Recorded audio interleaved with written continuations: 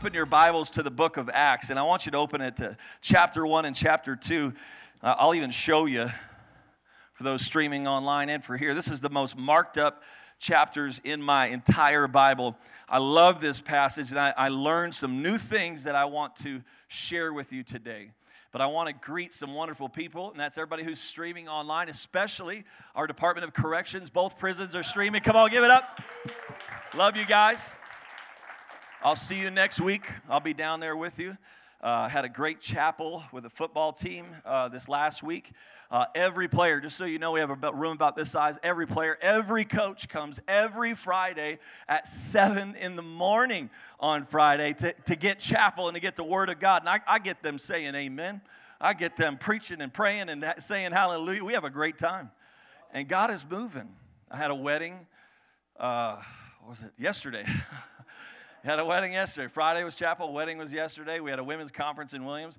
And, you know, weddings are incredible, but, you know, you could get offended anywhere.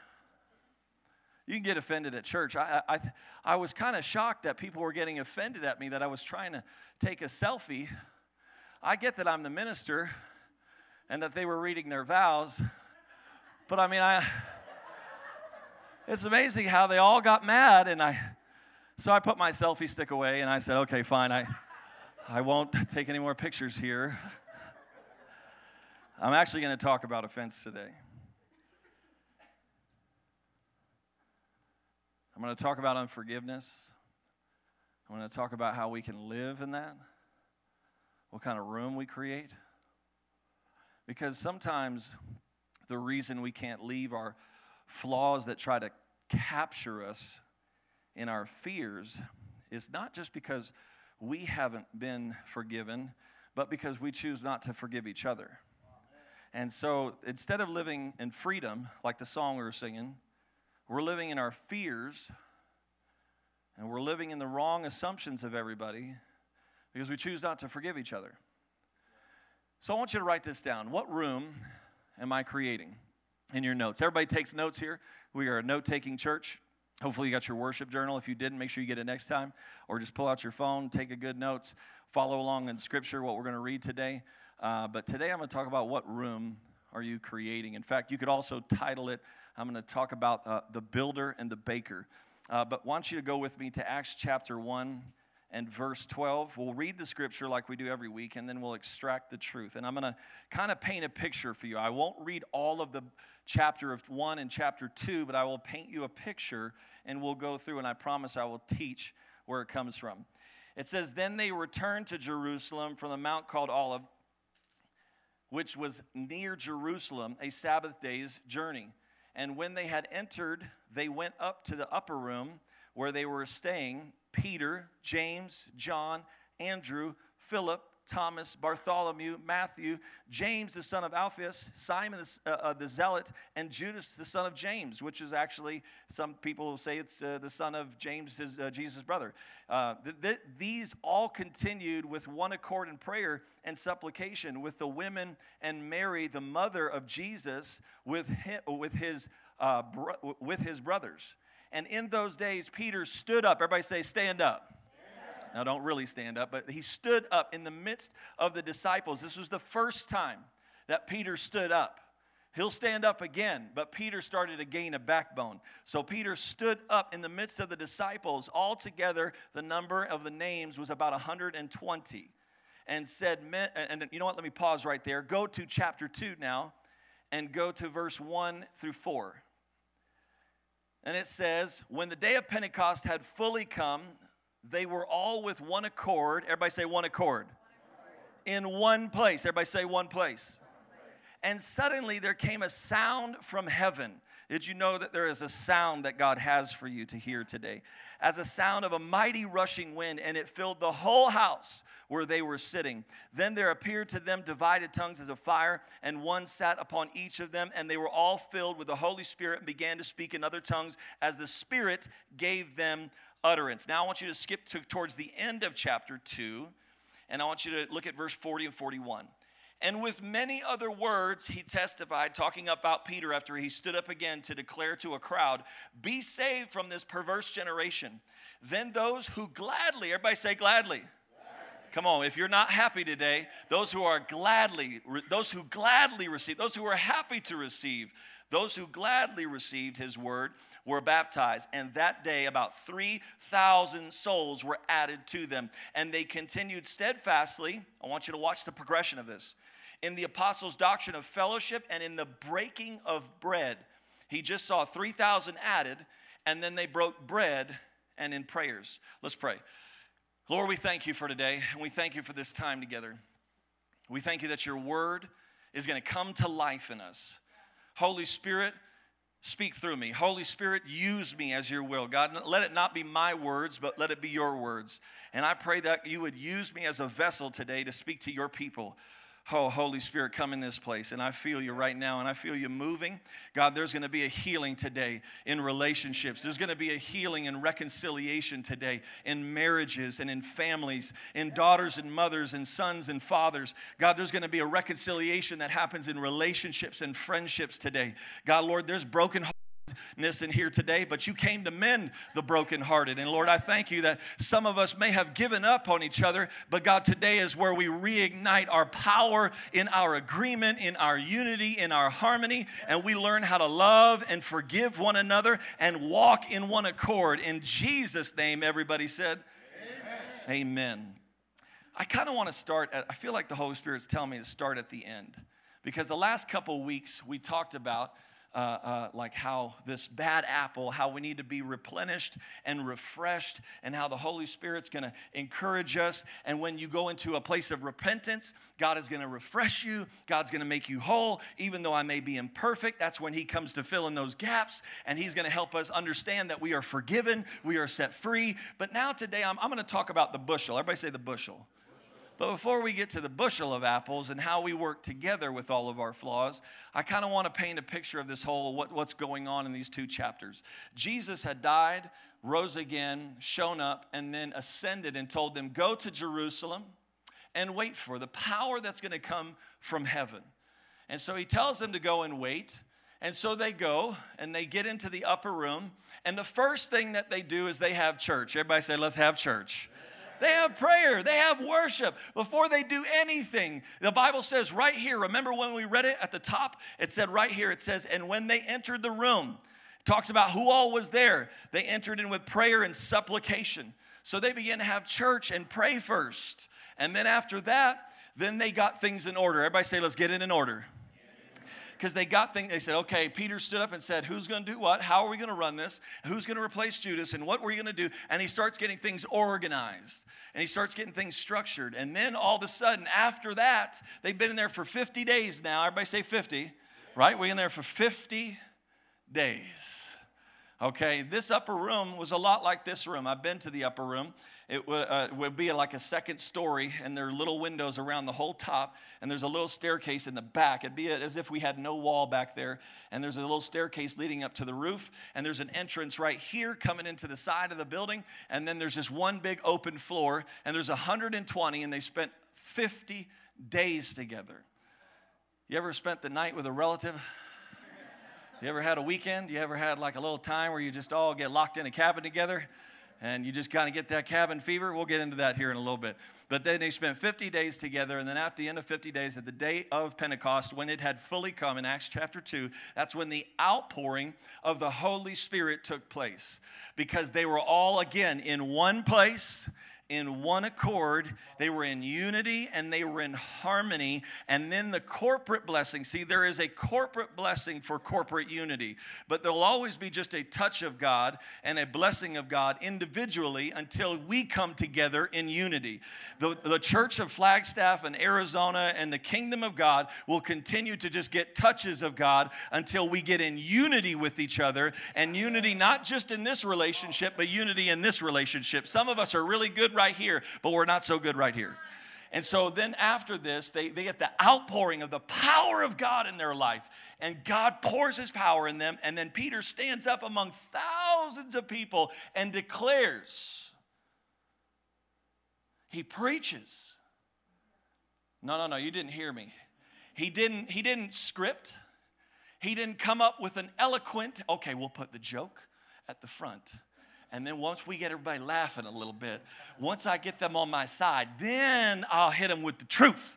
And then, all he did was he stood up and he's preached relationship. Do you know who my Messiah is? Do you know who Jesus Christ is? And he calls him into a place of not religion, but relationship. And he commands everybody, repent therefore, and be baptized in Jesus' name. And they were all filled with the Holy Spirit. 3,000 were added that day, and then they all ate. Now, we skipped over the part where we kind of mentioned it, but I think we briefly, if we were to just go over the view, we heard organize and we heard prepare, but I don't think we really got the full picture. See, we had 120. Everybody say 120. See, and it says about 120. So I know a preacher wrote this because it could have been 100, but a preacher's going to be like, oh, I think we had 1,000 there, Whole room was full. Energy was there. We had about 120 in Phoenix there for our last service. Hallelujah. It was actually 117. People get upset about these numbers. I had a person leave our church because I rounded up on a number. And they told me, because you rounded up on a number, I'm going to leave the church. Let me ask you a question.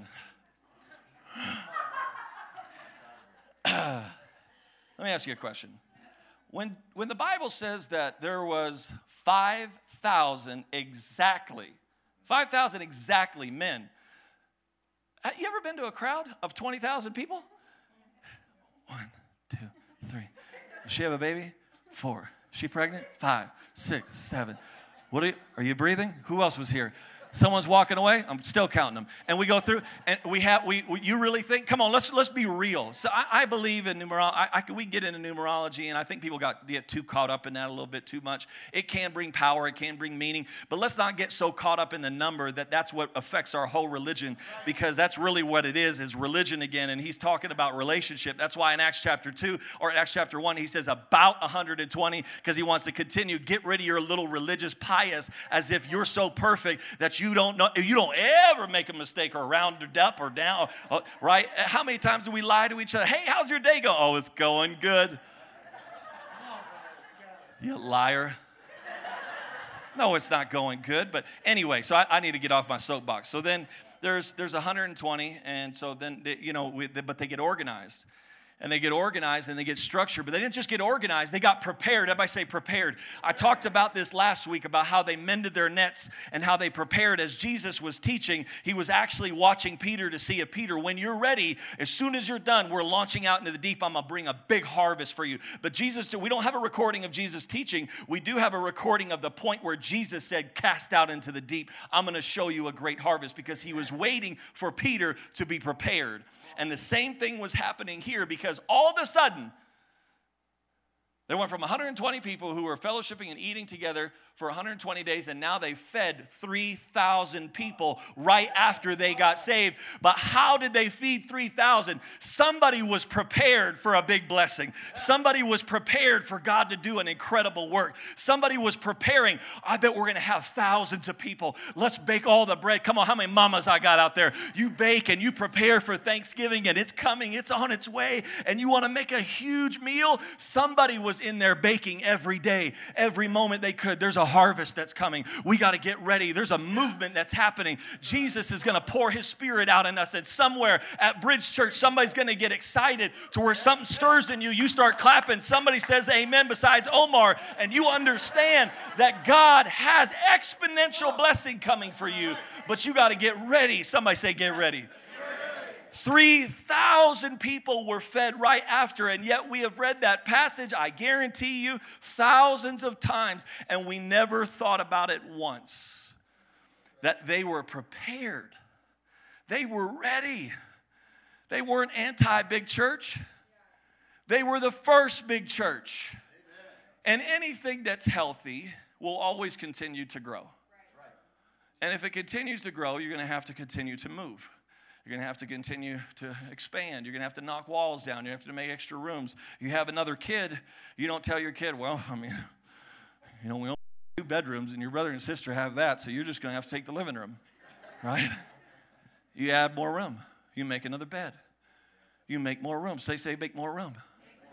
because they had to come out of that room. The moment where they got pushed out of the upper room was a moment of provocation where God was provoking them. You cannot stay here.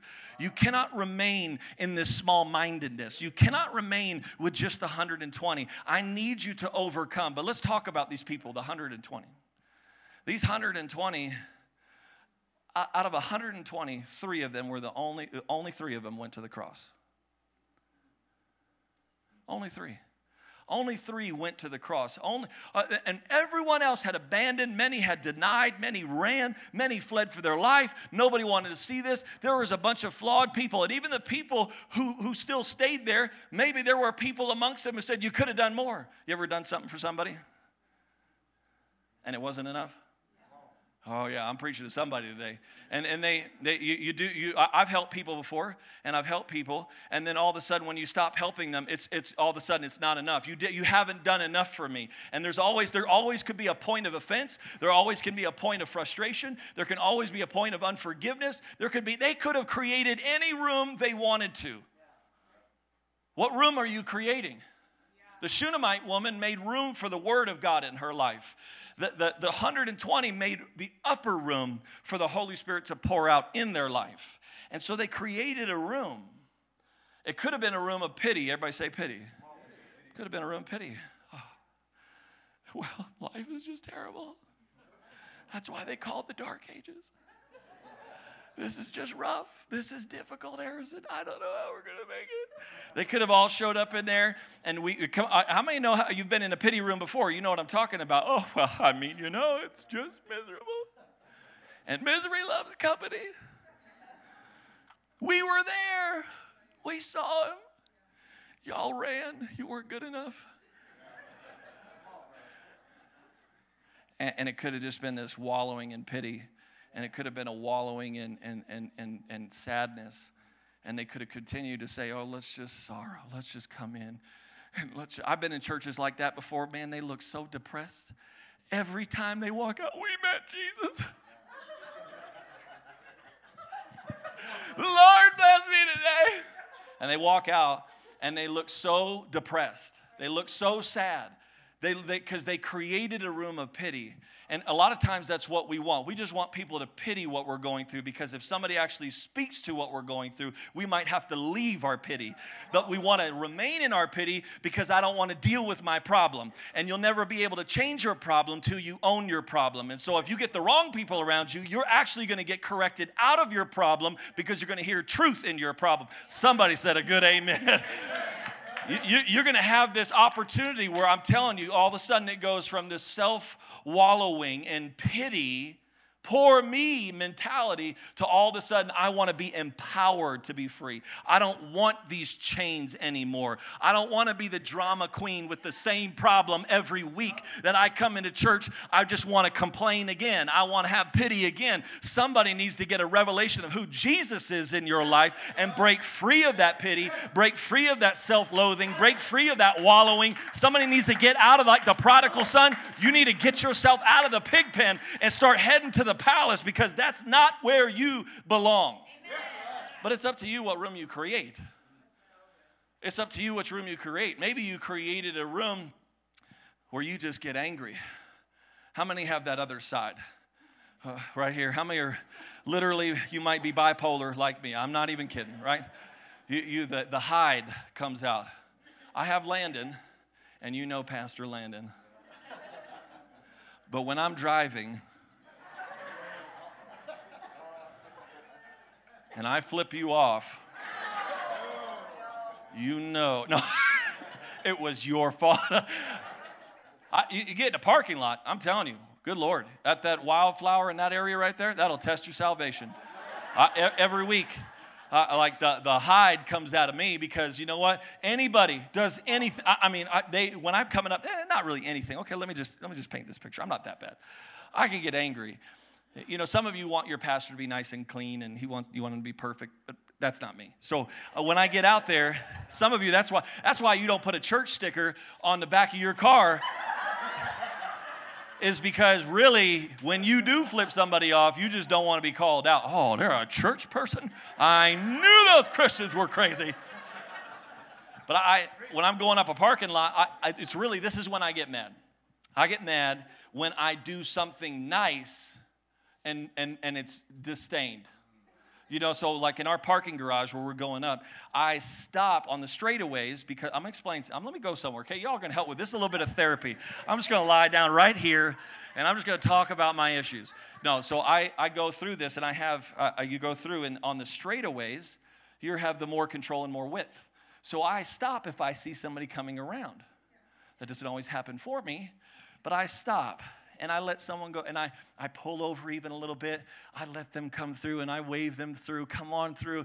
And what hurts right here is when they come through, and they're like, and then just, I'm like, oh, I love you. And I'm fuming for a good, like, I go into the house and I'm like, honey, oh God, it happened again. Like this is, I'm telling you, I'm done being nice. I want to hold a conference with everybody who lives in our apartment, and I want to sit them down. I'm going to teach them the rules and etiquette of a garage parking. This is how we're going to fix everything. And if you're streaming today, right now, and you live in my apartment, I'm just kidding. We have this other side. Go ahead and laugh a little bit. It's all right. We have this other side.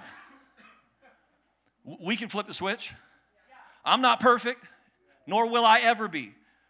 And I can get into a room full of 50 people, for 120 people for 50 days, and I guarantee you there's going to be room to get angry. They didn't put deodorant on again. I swear to God, oh my. And you can just like, you know what, every time, they know that's my seat. This is where I sit.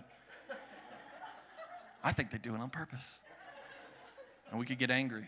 We could create a room of frustration and anger. We could create a room of offense. This is where I want to settle in today. We could create a room of offense. Offense is a snare. It's a trap. And the only one that hurts is you.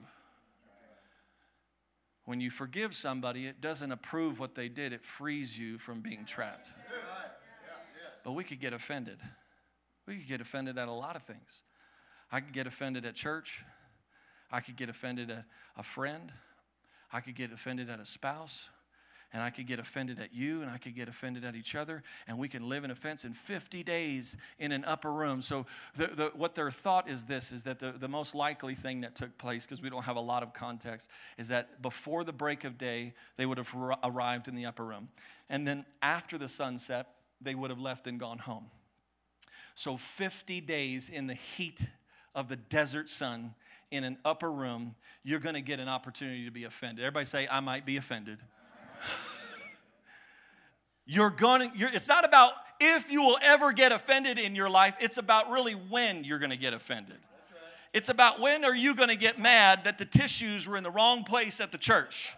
It's when are you going to get mad at the person who didn't talk to you. Because it's not just about offense that happens and takes place one-on-one. It's about even projected offenses. Sometimes I will project the possibility of offense. I know some of them went home, they're like, you know what? I bet they're thinking about it right now. I bet they're talking about us. You know, when she said that, I bet she was really thinking. And we start talking, and we start stewing, and we start thinking, we start projecting potential offenses, and we start projecting potential hurts, and we start projecting potential, and you're projecting an attitude, you're projecting a thought process, and you don't even know a clue of really what they're feeling or thinking, but you are now not just trapped, now you're digging a hole. Somebody say, I'm digging. Man, we keep digging and we keep digging and we keep digging, and you have this shovel. When God didn't call you to have a shovel, He called you to take up a hammer and help build something great for the kingdom. But most of the time what we have is this shovel. Somebody's going to say amen besides Omar by the end of this service. But when you do this, you're saying it because I'm going to get here. We're just touching on offense right now. We haven't even gotten to the power of agreement. We'll get there in a minute. But because we can't get in agreement right now even, we dig. And we dig, and we have this shovel, and I just can't forgive her. How many ever grew up around a family that the reflection of anger or confrontation in your home was loud? Okay, right? Or some of us, it was quiet, and we just walked away. Dad walked away, Dad disappeared, Dad would leave in this room, Mom would go in that room, and we didn't ever see how anger was appropriately handled, how offense was appropriately resolved with. And so because of that, now some of us who grew up in a home where an offense, if you were kind of like me, I remember the bully that picked on me when I was in 9th grade, Joey, and I know I have forgiven him. But sometimes we grow up in a place where we learn to harbor offense. Let me teach you this. You have learned offense and how to hold on to be. I'll prove it. You remember a little kid and your little brothers and sisters, and you'd fight, cousins, and you just like, man, I hate you, Glenn. And we're friends. So you could do, and you would hate each other, and then you'd walk away, and then Harrison, what would happen? You have a lot of kids. What would happen? All of a sudden, an hour later, we'd be playing again. An hour later, and then Mom and Dad would be like, hey, we separated you two. A fight's going to happen again. You need to separate. And we're like, oh, no, it's fine. We're good. We don't even remember what we were fighting about. We just want to go play again. And you know it's going to happen again. As kids, we learn to forgive and forget. As adults, we have progressively taught ourselves how to harbor unforgiveness and hold on to it like a death sentence over our life that we will never be free again because I don't know how to forgive you. I have trained and taught myself that if I give you forgiveness, I feel like I've lost my power and authority over you, which is really a place of pride and idolatry. So we have to let go of this. Somebody said let go today. You got to let go of the hurt. You got to let go of the pain. You got to let go of the offense. You got to let go of what they did to you. It doesn't matter anymore. You are being held captive by the chains of your own bondage because you can't say, I forgive you. Oh, I'm going to go a little bit further. Say, go a little further, preacher. I'm going to have you pray a prayer that you all know. All of you know. I'm going to start it. We're going to say it together. Our Father, who art in heaven, hallowed be thy name. Thy kingdom come, thy will be done on earth as it is in heaven.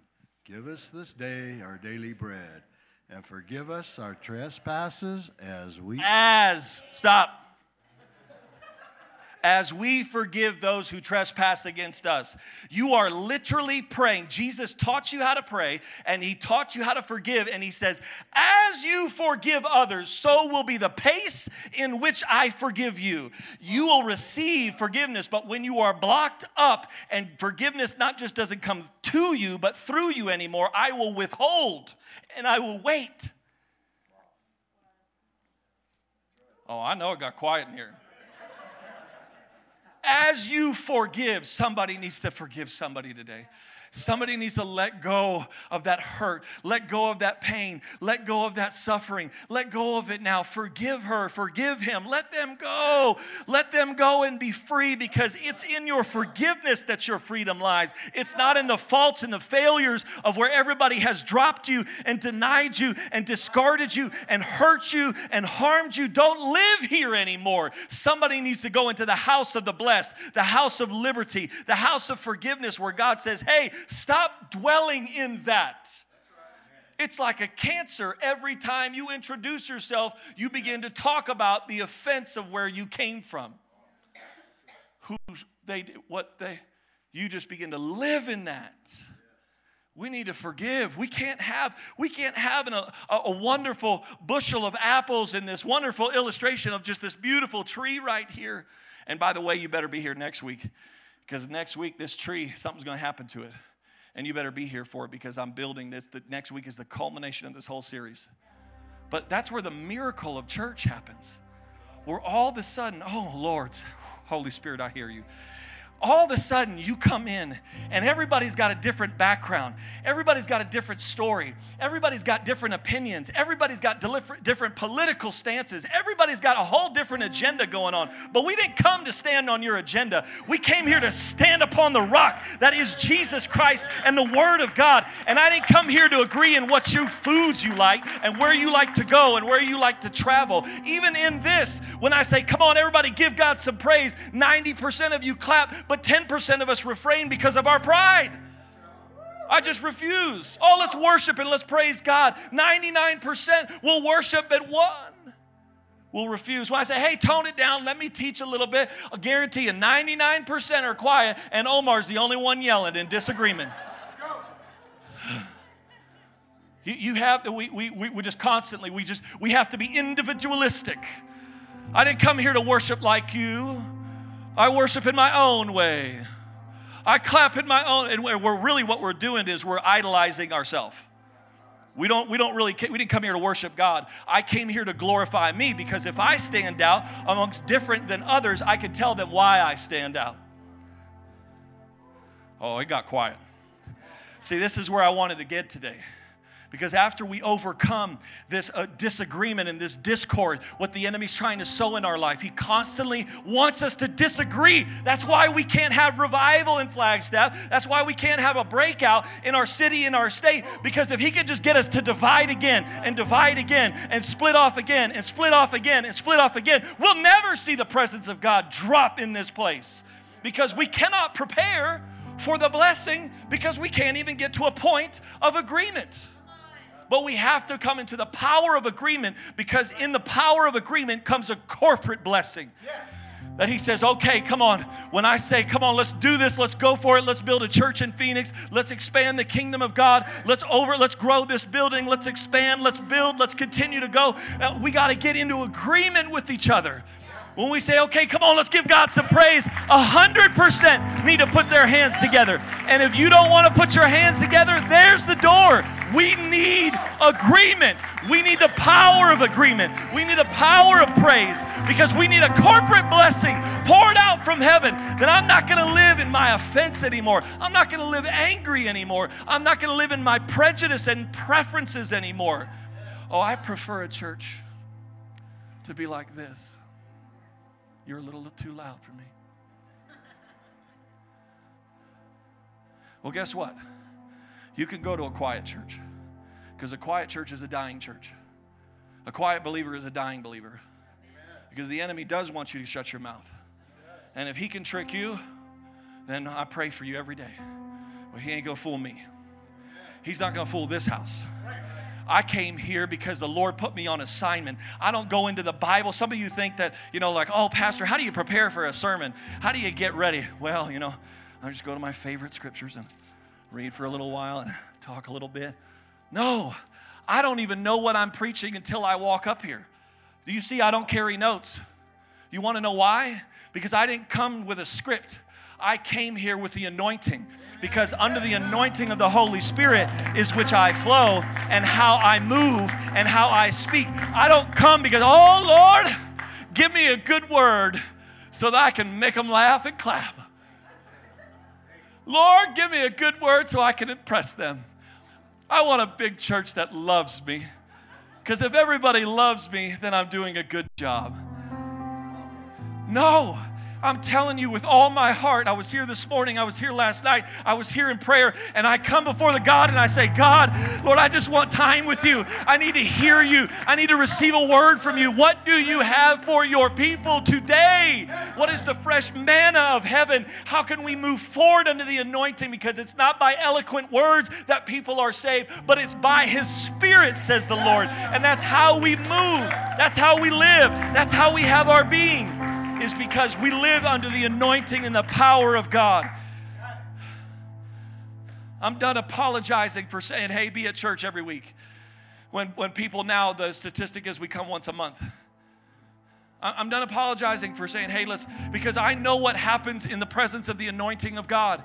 And if you're here every week, think about this. They were there for 50 days together. How many Sundays are in a year? I'm not sure. Okay. How many Sundays? Here we go. 52. 52. And if you only come once a month, you haven't even come close to being together long enough for what God, and yet what do? I start my New Year's resolutions. How are you doing? I start my New Year's resolutions, and I tell everybody, oh, next year is going to be amazing. 2020, it's going to be great. And I talk about all my things I'm going to do and everything that's going to happen. And I expect God to bless me. when I show up half the time of what is designated for me to meet the Holy Spirit and divine appointment and word in my life, and I expect something to change, and we wonder why at the end of every year we're in the same place. At the end of every year we're still in the same direction. At the end of every year we haven't accomplished anymore because we're not stepping into agreement, and we're not stepping into a place where we say, hey, we got to come together. We got to come together. We got to get church. Some of us look at church on Sunday. I got to get Sunday in your Monday, in your Tuesday, in your Wednesday, in your Thursday, because until church gets in your week, every Sunday will be a miss for you, and you won't understand what's going on. But when church is happening for you at your home, in your car, in your workplace, on Monday, Tuesday, Wednesday, Thursday, Friday, Saturday, when you come to church, you're like, oh, I was reading that. I was praying about that. I was thinking about that. Oh, Lord, I feel it on my heart because I know God brought me here. This is my such a time as this. I'm here on purpose. Come on, church. Give God some praise if you know you're here on purpose. I've got to close, but this is just building, and I feel like God has been stirring something up in us. And next week, I'm telling you, the Holy Spirit just told me, you better be here because I'm going to break some things loose in your life. And there's some things that have been cut off in your life that I'm going to regrow. I'm going to rebuild it for you. And where the enemy took away 2, I'm going to give you 4. Where the enemy stole away a mother in your life, I'm going to put spiritual mothers in your life. Where your father abused you and hurt you, I'm going to put a spiritual father in your life. There's going to be relationships restored. There's going to be healing take place. God is saying right now is the time. Right now is when healing is happening in your life. Lord, in Jesus' name, come on, I want you to pray with me. We believe right now that healing is in this place. If you got to let go of offense, if you got to let go of pity, if you got to let go of your anger, if you got to let go of your frustration, if you got to let go of your false doctrine, if you got to let go of your false ideology, if you got to let go of your preferences and your prejudice in people. I didn't come here to worship with an all-white church. I didn't come here to worship with an all-rich church. I came here to worship with the body of Christ that is beautiful in its tapestry and diversity. And Lord, I thank you, God, that we are represented here, Lord, today in agreement. God, we come together, God, Lord, from all different backgrounds, all different colors and shapes and sizes. God, Lord, not to come in agreement with what our flesh wants, but to come in agreement with what your Spirit says. And Lord, we're coming in agreement right now. I want you to touch the person next to you, touch the person next to you. In fact, let's all stand. Let's all stand. I need to close. We're going to come into agreement. I want you to grab a hold of something. No, leave nobody untouched. I want somebody touch somebody. Grab a hold. Get their hand, put your hand on their shoulder. There you go, hon. Yeah, thank you. Touch Josh. He needs Jesus. We need to come into agreement, church. We're done. I'm done. I don't want to keep coming to the upper room, this upper room, and waiting for everybody to say, hey, well, once you start preaching and teaching and thinking, and once my friends start looking like, and everybody starts feeling like me, once I start kind of getting my personal preferences met, then I'll come. No. Come on, we're not living in the basement. We're living in the upper room. And in the upper room is where forgiveness lies. In the upper room is where offense fades away. In the upper room is where healing takes place. In the upper room is where the power of the anointing of the Spirit of the living God comes in. Come on. I want you to pray for the person on your right and your left. You may not even know them. In the name of Jesus, we come into agreement. God, we're not going to be divided by our differences anymore. We're not going to be divided by arguments anymore. We're not going to be divided anymore by our preferences. And the enemy of disagreement who tries to cause discord among the brethren, who is the accuser of the brethren, we cast him out in the name of Jesus. We cast him out of our city. We cast him out of our state. We cast him out of this house and out of our lives and out of our homes. Our homes will be a place of the blessing of God in our life because we have come into agreement. God's not just going to touch us here and there every once in a while. God is going to move a corporate blessing through this house and through each and every one of you because we are in agreement and we stand in agreement. We receive the agreement of God over our life. It's not by anything other than your Spirit that ties us together. And Lord, we thank you as you've shown up mightily today, and we receive what you have for us. Oh, we thank you, we thank you, we thank you. Discord is going away. If somebody needs to forgive somebody, you just need to say, I forgive. Just start forgiving. Say, I forgive my mom. I forgive my dad. I forgive my uncle. I forgive that friend. I forgive. Call them out. Come on, forgive them. Say, I forgive them. Somebody's coming to your mind and to your thought process right now, and it's not on accident. It's on purpose. Some of you need to say, Lord, forgive me for living in my pride. Forgive me, God, for my selfishness. Forgive me creating a room that's surrounded about what I want in the flesh rather than what you want in the spirit. Forgive me, Lord. I receive forgiveness and I repent and I receive times of refreshing in my life. Oh, right now, just receive it. Breathe it in. Say, I receive refreshing. I receive the presence of God. I receive His Spirit in my life. In Jesus' name, in Jesus' name. God, you're good in this place. Oh, Holy Spirit, we come to give you praise. This isn't about us, it's about you. We came here to magnify you, glorify you. Oh, in Jesus' name. We're going to leave here excited. We're going to leave here with full of joy, full of peace, full of love, full of passion and direction. We're going to leave here in agreement today. And in Jesus' name, we speak it all in your name. Amen. Come on, give God some praise. Put your hands together.